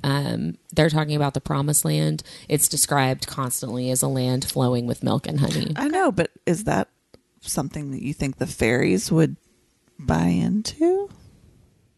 Well, maybe Sarah J. Maas I is think- a Protestant. I was going to say, yeah. I think it's probably just what Sarah, Yeah. J, So- what Sarah J was looking at. Right. So in the Catholic rites, it talks about God blessing us with peace and strength. And, then Tamlin says, fear no evil, feel no pain, go and enter eternity. So I kind of like that there's like a Fae last rites. But then if you go into the whole Catholicism, if you don't have the last rites, doesn't that mean you would go to hell? I think that it would mean you would go to purgatory, and then you would have to, like, the people that were still here would have to pray for your soul in purgatory to make it to paradise. So all of think. these Fae that are moaning and dying as Feyre and Rhysand are getting it on in their tent in book 3, did they go to purgatory? Because that scene really bothers me. It's like, as the dead were moaning and groaning around us, Their we found our groans. pleasure. And I'm yeah, like, their groans drowned out the dying soldiers. no offense, I think I would have lost my erection. I would have been like, is that guy feeling sexy or is he dying? Gosh. Because I feel real Yeah. weird about this. And if we can hear them, they can hear us. I'm sure Rhysand had some kind of like protective soundproof bubble. Please, he does not. He's been like, yeah, I'm delivering to my woman. bring down the mountain. That's right. So sorry. I really liked that there was like a last rites essentially, and that Tamlin knew what it was. It took him to like this level of sophistication and And compassion. I was going to say it made him more of personable. Yeah, well, because from Feyre keeps looking at him and talking about like this super powerful High Lord who's so vicious and who can do all these crazy violent things and who has all this strength, whatever. But now, because he's doing this, she gets to see his like more compassionate side, and he gets to see her compassionate side as well for being there and not leaving. And when she tells the fairy like, you'll get your wings back, it's fine, she holds his hand and says, I would want somebody to do that for me. Like, they both get to see each other in this completely different way. Can I say something about, you said he asked her why she did that. If she dislikes their kind on a good day and after Andras, like, why? She said, because I wouldn't want to die alone, because I'd want someone to hold my hand until the end and a while after that. Doesn't Rhys hold her hand when she's dead under the mountain? Ooh. That would make sense to me. Isn't he cradling her as she Yeah, dies? Rhys is there with her while Tamlin is killing Amaranth. Yes. Spoiler. While Tamlin That was is a big killing spoiler. Amarantha, and then after Tamlin kills Amarantha, he comes to her. And, Right. Yeah. But I think you're right. Yeah, he holds her the whole time. So again, some good foreshadowing there. Yeah. Well, and I wrote down like all these different aspects of how this is a turning point for them, for all of them, Lucian included. For Feyre, she is seeing and showing that her hate of the Fae that caused her to kill, Andres. Our nerdiest vocabulary, Mindy. Do you remember? I just call him Andrus. Andres. Okay. It But wasn't. I could be totally wrong. Sounds good. I think she and they are all realizing that her hatred of the Fae, it's not really about the Fae. It's a resentment about what her life looks like. But it's not really a hatred of them, right? Like, it's Right. more about her own circumstances. She is seeing fairy and human as equal beings, right? Like, she is seeing them as living beings that both have value just for being living beings. Well, doesn't she say something like she wants to fall at Tamlin's feet and beg for his forgiveness? Yeah. She Right. apologizes and says, I'm genuinely sorry. Well, and she also says she's never said that to anybody before like that. Yeah. Well, her seeing this bright blue colored creature who's technically a lesser fae, which is not very humanoid, according to what Whitney has told us.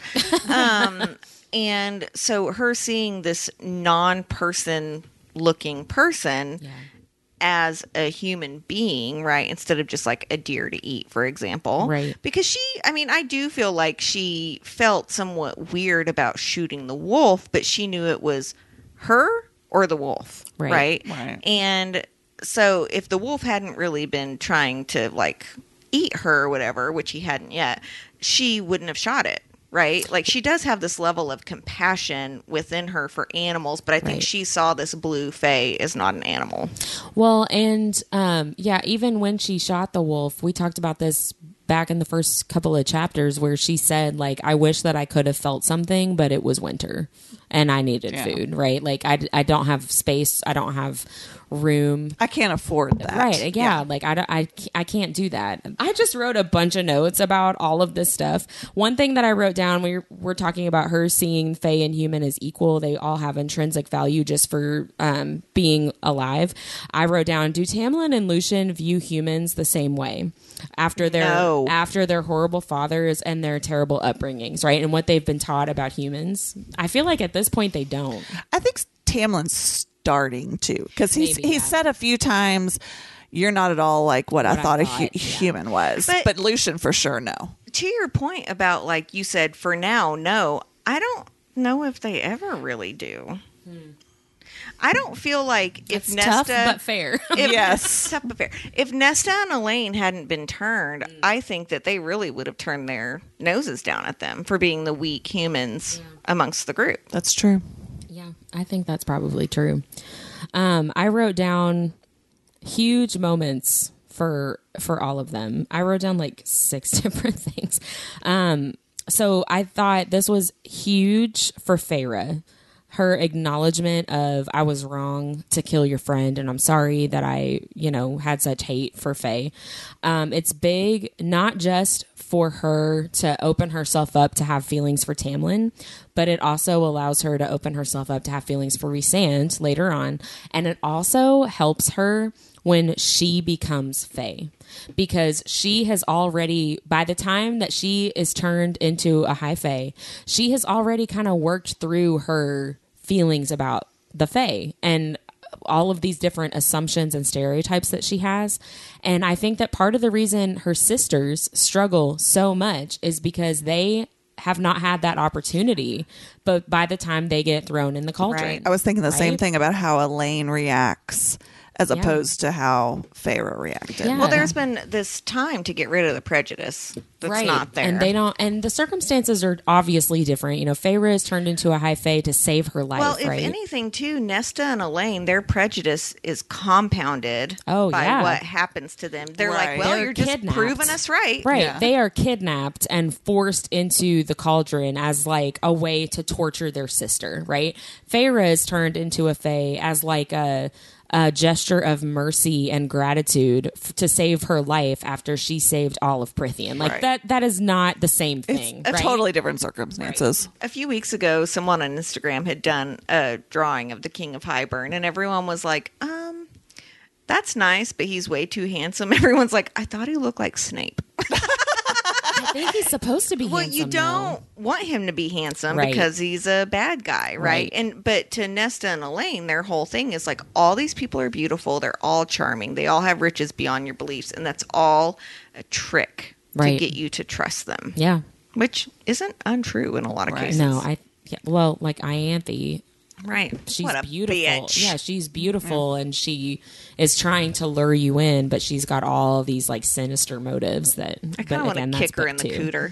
She reminds me of a Black Widow. She's very Black Widow. Something else I wrote down as like a turning point. Tamlin is seeing Feyre not just for who she is and not just as this human girl, but also I think this is where he starts to see her as somebody that he could really fall in love with. Yeah, like he's seeing all these different qualities that he admires. Something in my bra. What are you doing? There's a cookie in my bra. No, it's from the fucking cocktail. There were no cookies in the cocktail, babe. It's the sugar. Whatever. We look over and Mindy's got... I'm really good. Got fucking sugar in my bra. I'm sorry, do you not like the weekly drinks you get? No, I just look over Clearly, I drank 3 of them, and I did not notice the sugar going down in my bra. I look over. I can practically see Mindy's tit. I'm because trying to talk about Tamlin, Mindy. her shirt is pulled out so far I can see everything but her nipple, and then her hand is shoved down her shirt. It was itching. Excuse If yourself. you can't grab your boobs in front of your best friends, who can you grab your boobs in front of? That's true, I guess. Carry on. Back to the seriousness. Oh, Is your man. tit okay? Sorry. Yes. Sorry. I thought it was a bug at first. Sorry. How horrible would that be? Gross, right? I think she would have been less perturbed. She's like, why do I have a cookie down my shirt? Oh man. Sorry, I derailed us. I can't even focus now. So Tamlin, I wrote down too. Tamlin is mourning his friend that died at Feyre's hand, but he also is seeing, and I think he's accepting more and more, that somebody had to die if they have any chance to break this curse, right? Like, I don't think that he's really like upset with Feyre about it. I think that he's accepting more and more, like, this is the hand I've been dealt and we just got to deal. And I wrote too, Tamlin sees that Feyre's heart is changing and that she could be heading down the path to love him. And he probably has so many mixed emotions about that. So should he dare to hope that he could break the curse? Should he dare to hope that she really could love him and that he could love her too? That this maybe could be an actual relationship and not just breaking of the curse? Remind me, does he send her away before she's actually really in love with him? No. Why doesn't the curse break? The curse does break eventually, Well, but see, I don't fucking know. Reese is the reason that Tamlin sends her away, and we're going to get to that in a few weeks. But basically, Rhysand shows up and intentionally scares Tamlin and Feyre because he knows that Amarantha is going to like torture and murder Feyre if she finds out about her. And so he's like, I'm going to come and scare the crap out of you so that you send her away and we can protect her from Amarantha. And so that's what Tamlin does. But he doesn't know, that Again, Rhysand has I've read that this plan. book 3 times. But we'll get there. But I've never written in the margins until now. But I wrote down too, like, Tamlin, I feel like, is thinking, could this all really work out? Like, is there really a chance that this could, like, not only that I could break the curse and save my people and save Prithian, but like I could actually have this with this girl that I think I'm starting to like, Yeah. The other things that I wrote down, and I'm going to kind of change the subject. So did you guys want to say anything Is there a cookie on your boob? My boobs are good. related to the book? But I did want to, there was one thing that stood out to me about this, and it's when she tells the fairy that he'll get his wings back, everything's going to be okay. So she's telling him these basically untruths. Right. And she mentions that she utters her first false promise, basically, that she's ever said. And if you remember back in, I feel like it was probably either the first or second episode of the podcast, Feyre talks about how sacred a promise is and how sacred her vow was to her mom. And this is the first time she's uttered a promise that No intention of keeping, right? exactly. She can't. But it was to give someone else peace. So it was very, in my opinion, unselfish. And, you know. Do you know what it reminded me of is the part in Outlander whenever Georgie dies? And she's telling him that, like, he says, like, you could go home and you could walk across. The heather was so thick, you could walk across it. And she tells him, like, oh, you're headed home and you're about to be able to walk across all You'll of that. be fine. Yeah. And she's also this very, like, logical person. Like, she Right. wouldn't just lie. But I think we could probably do a whole episode about, like, how Feyre and Claire from Outlander compare. But the whole thing is both of these women have seen trauma, and they know that sometimes, I'm going to use a quote from Blood and Ash, the dignity in death is sending someone away comfortably and not scared so that they can kind of find that place again. And I love that she did that right here. Right. And you kind of wonder if that's sort of almost what she did with her mom as well. Like, her mom's asking her this one last thing. And maybe even when she made the promise, she didn't think she could keep it. But then that's what she held on to. Guilt makes you do a lot This of is what you want to hear. Yes. Yeah. Yeah. So I told you guys I was thinking about Rhysand a lot while I was reading this section. Always wouldn't? thinking about Rhysand. So I was thinking about Feyre and her thinking so low about herself, her self-esteem, thinking like, I've never been lovely a day in my life. And, you know, I couldn't believe that the High Lord of Spring thought I was worthy to save or whatever. And I was realizing as I was looking up this stuff about, you know, was Rhysand dreaming about Amarantha torturing Feyre and all this stuff, I was finding that Rhysand and Tamlin at the same time are seeing Feyre with a completely different perspective than Feyre is able to see herself. And I just thought it was an interesting parallel. So Feyre thinks so low of herself, and she is so bitter and resentful about her circumstances and her life experience so far. But at the same time, Tamlin is seeing her human heart and seeing her strength and her beauty of character through these struggles and through these hard times. And he's seeing how it's made her this strong woman that she isn't really seeing in herself. And Rhysand is seeing these visions and having these dreams of this human woman that he does not know who she is, doesn't know where she is, whatever. But he tells Feyre later on that he treasures those small glimpses into her life because for him, it was a sign that somewhere somebody was experiencing peace. And he says, like, you know, if somebody had enough peace to paint flowers on a dresser, like that made me feel hopeful that everything was going to be okay, even though I was with Amarantha, right? And so these exact same circumstances that Feyre is so angry about and that she considers so shameful, and so, you know, things that make her insignificant, these two men who come to love her, both of them come to love her, they see the exact same things with a completely different perspective that she's not able to see in herself. And I think that both of them are seeing them more clearly than she can see herself at this point. Even Rhys, who doesn't even know who she is yet, right? And I just thought that was a really interesting parallel. Isn't that the bitch of self-esteem? I know. Right? Everybody else can see what Your you're worth, not but able you to. can't. Yeah. And I think, you know, Rhysand helps her, I think, more than Tamlin does to see herself for who she really is and to come into her own and to kind of take control of her life and embrace the power that she has. Well, yeah, because Tamlin continuously wants her to be the person he wants her to be and not who she is, because he really likes this person that he starts to glimpse, right? But he's like, this is perfect because she can handle her own shit and she can make her way in my court as long as she still stays in this box over here. And again, that goes back to Tamlin's complete lack of knowing what it is to be in a relationship. Right.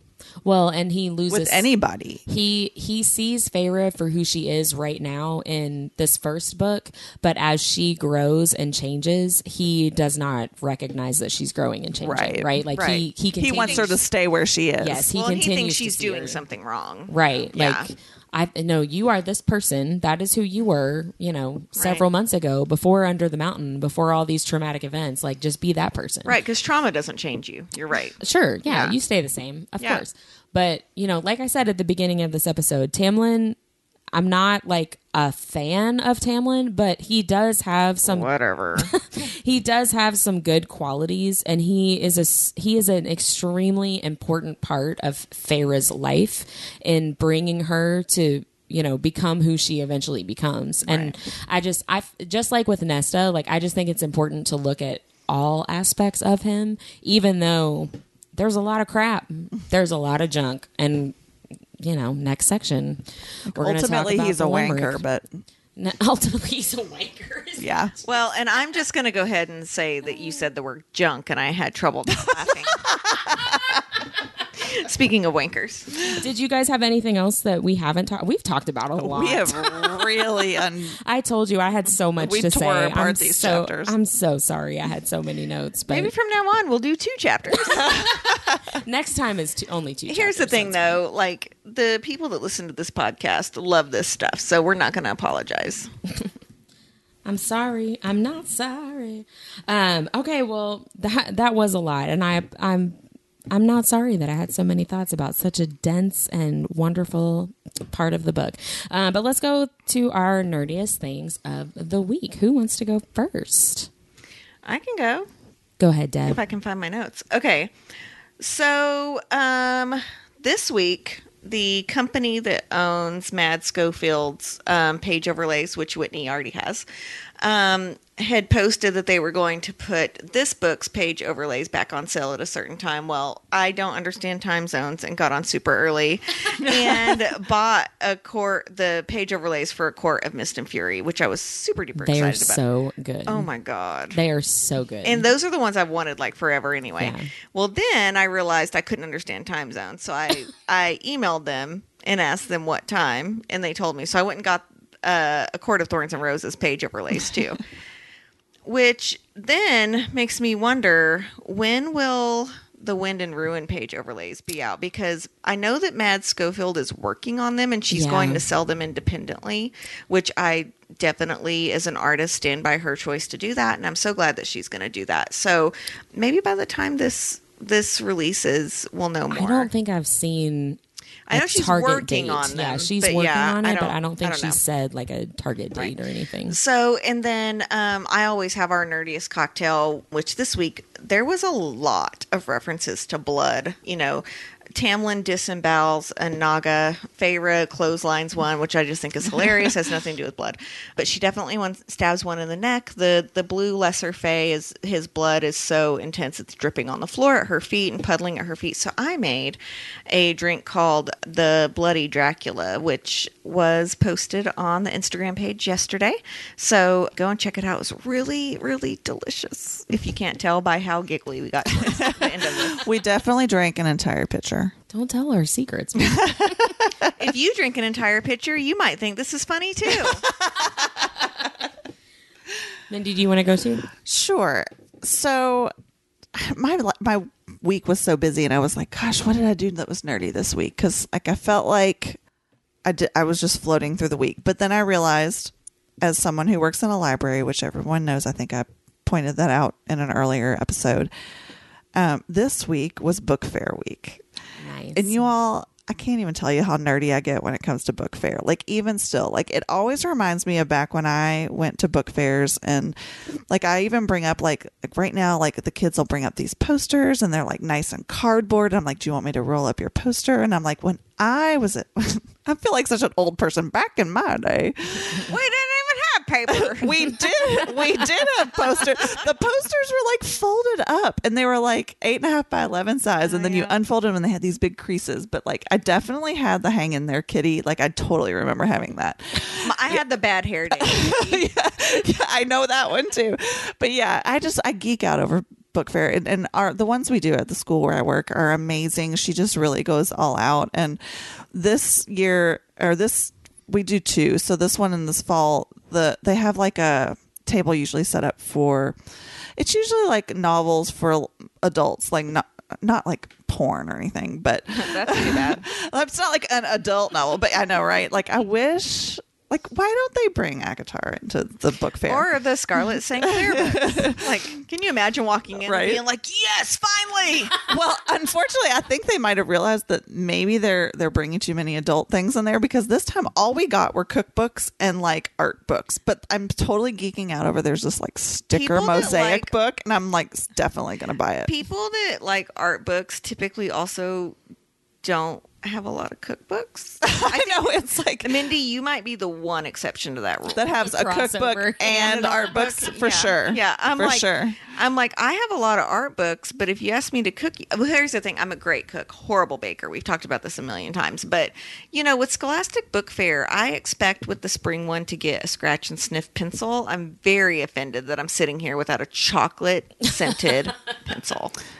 Well, we don't have chocolate scented pencils. I do have a chocolate calculator. It's going on for another week. Would you like a chocolate calculator?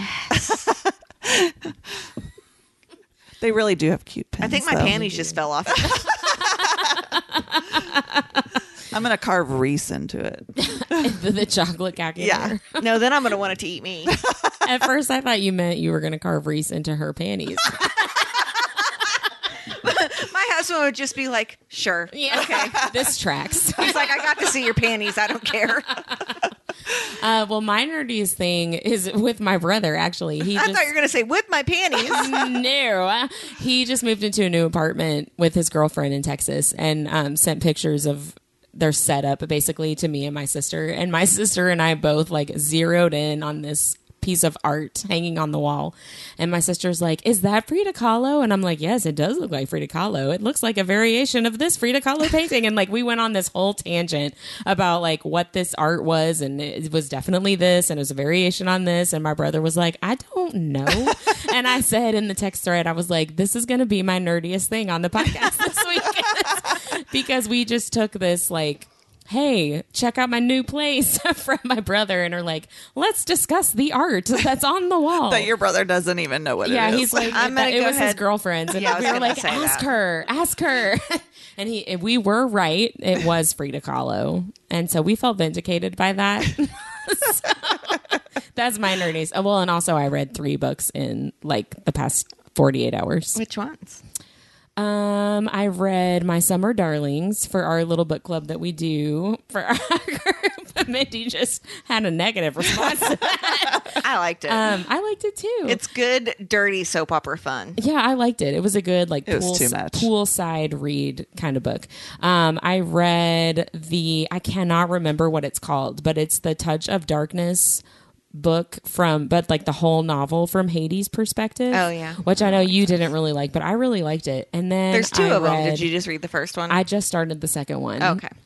Before I left to come over here, actually. And then the third one that I read was the one you told me about, the Battle of King of Battle and Blood. Oh God. By the same author as the Touch of Darkness. Oh yeah, when this comes out, that second book will be coming out in like a month. I know. Is that the one that I looked at and I was like, did they just totally rip off from Blood and Ash's cover? No, I can see why you would think that, because there's it's very similar. There is like blood red leaves, and actually in my review I said it reminds me of a lot of From Blood and Ash, but that actually has a lot to do with the lore around vampirism, not because of like the story. Well, I didn't read the book. When I looked at the cover, I was like, man, that looks familiar. You should read the book. I definitely will. Yeah. It's really good. It's good. Yeah, really, really I'm good. a fan. I can't wait until the next one comes out. All right, we had a lot to say about these chapters. So next week, we're actually not going to have a regular episode. We're going to have a special bonus episode where we're going to be talking about Jennifer L. Armentrout's A Light in the Flame, which is the second book in her Flesh and Fire series. So that's also going to be spoiler heavy across the whole Blood and Ash book series. So just be aware of that. Whitney, tell them how we are preparing for this podcast episode. With the PowerPoint? No. I can't have you getting food poisoning again. No, I'm talking do about our reading party. Oh, yeah. We're going to get a night at a hotel and basically sit and read. I told my son about that today, and he said, that sounds really weird. And I was like, well, maybe it is. But we like it. Well, little boy Weaver, that's why you're not invited. That's what. And then he said, can I come? I was like, no. So my daughter, who is twice the age of your son, said that tonight. She goes, can I come? And I looked at her and I said, no. Yeah, no way. You may not. So we'll see you then. Bye. Bye. For exclusive content and to keep up with all things nerdy, follow us on Instagram at Our Nerdiest Thing. We post book reviews, what to read next, and our cocktail recipes. Have something nerdy that you'd like to share? Email us at ournerdiestthing@gmail.com. This podcast is edited and produced by The Story Guides. Thanks for listening.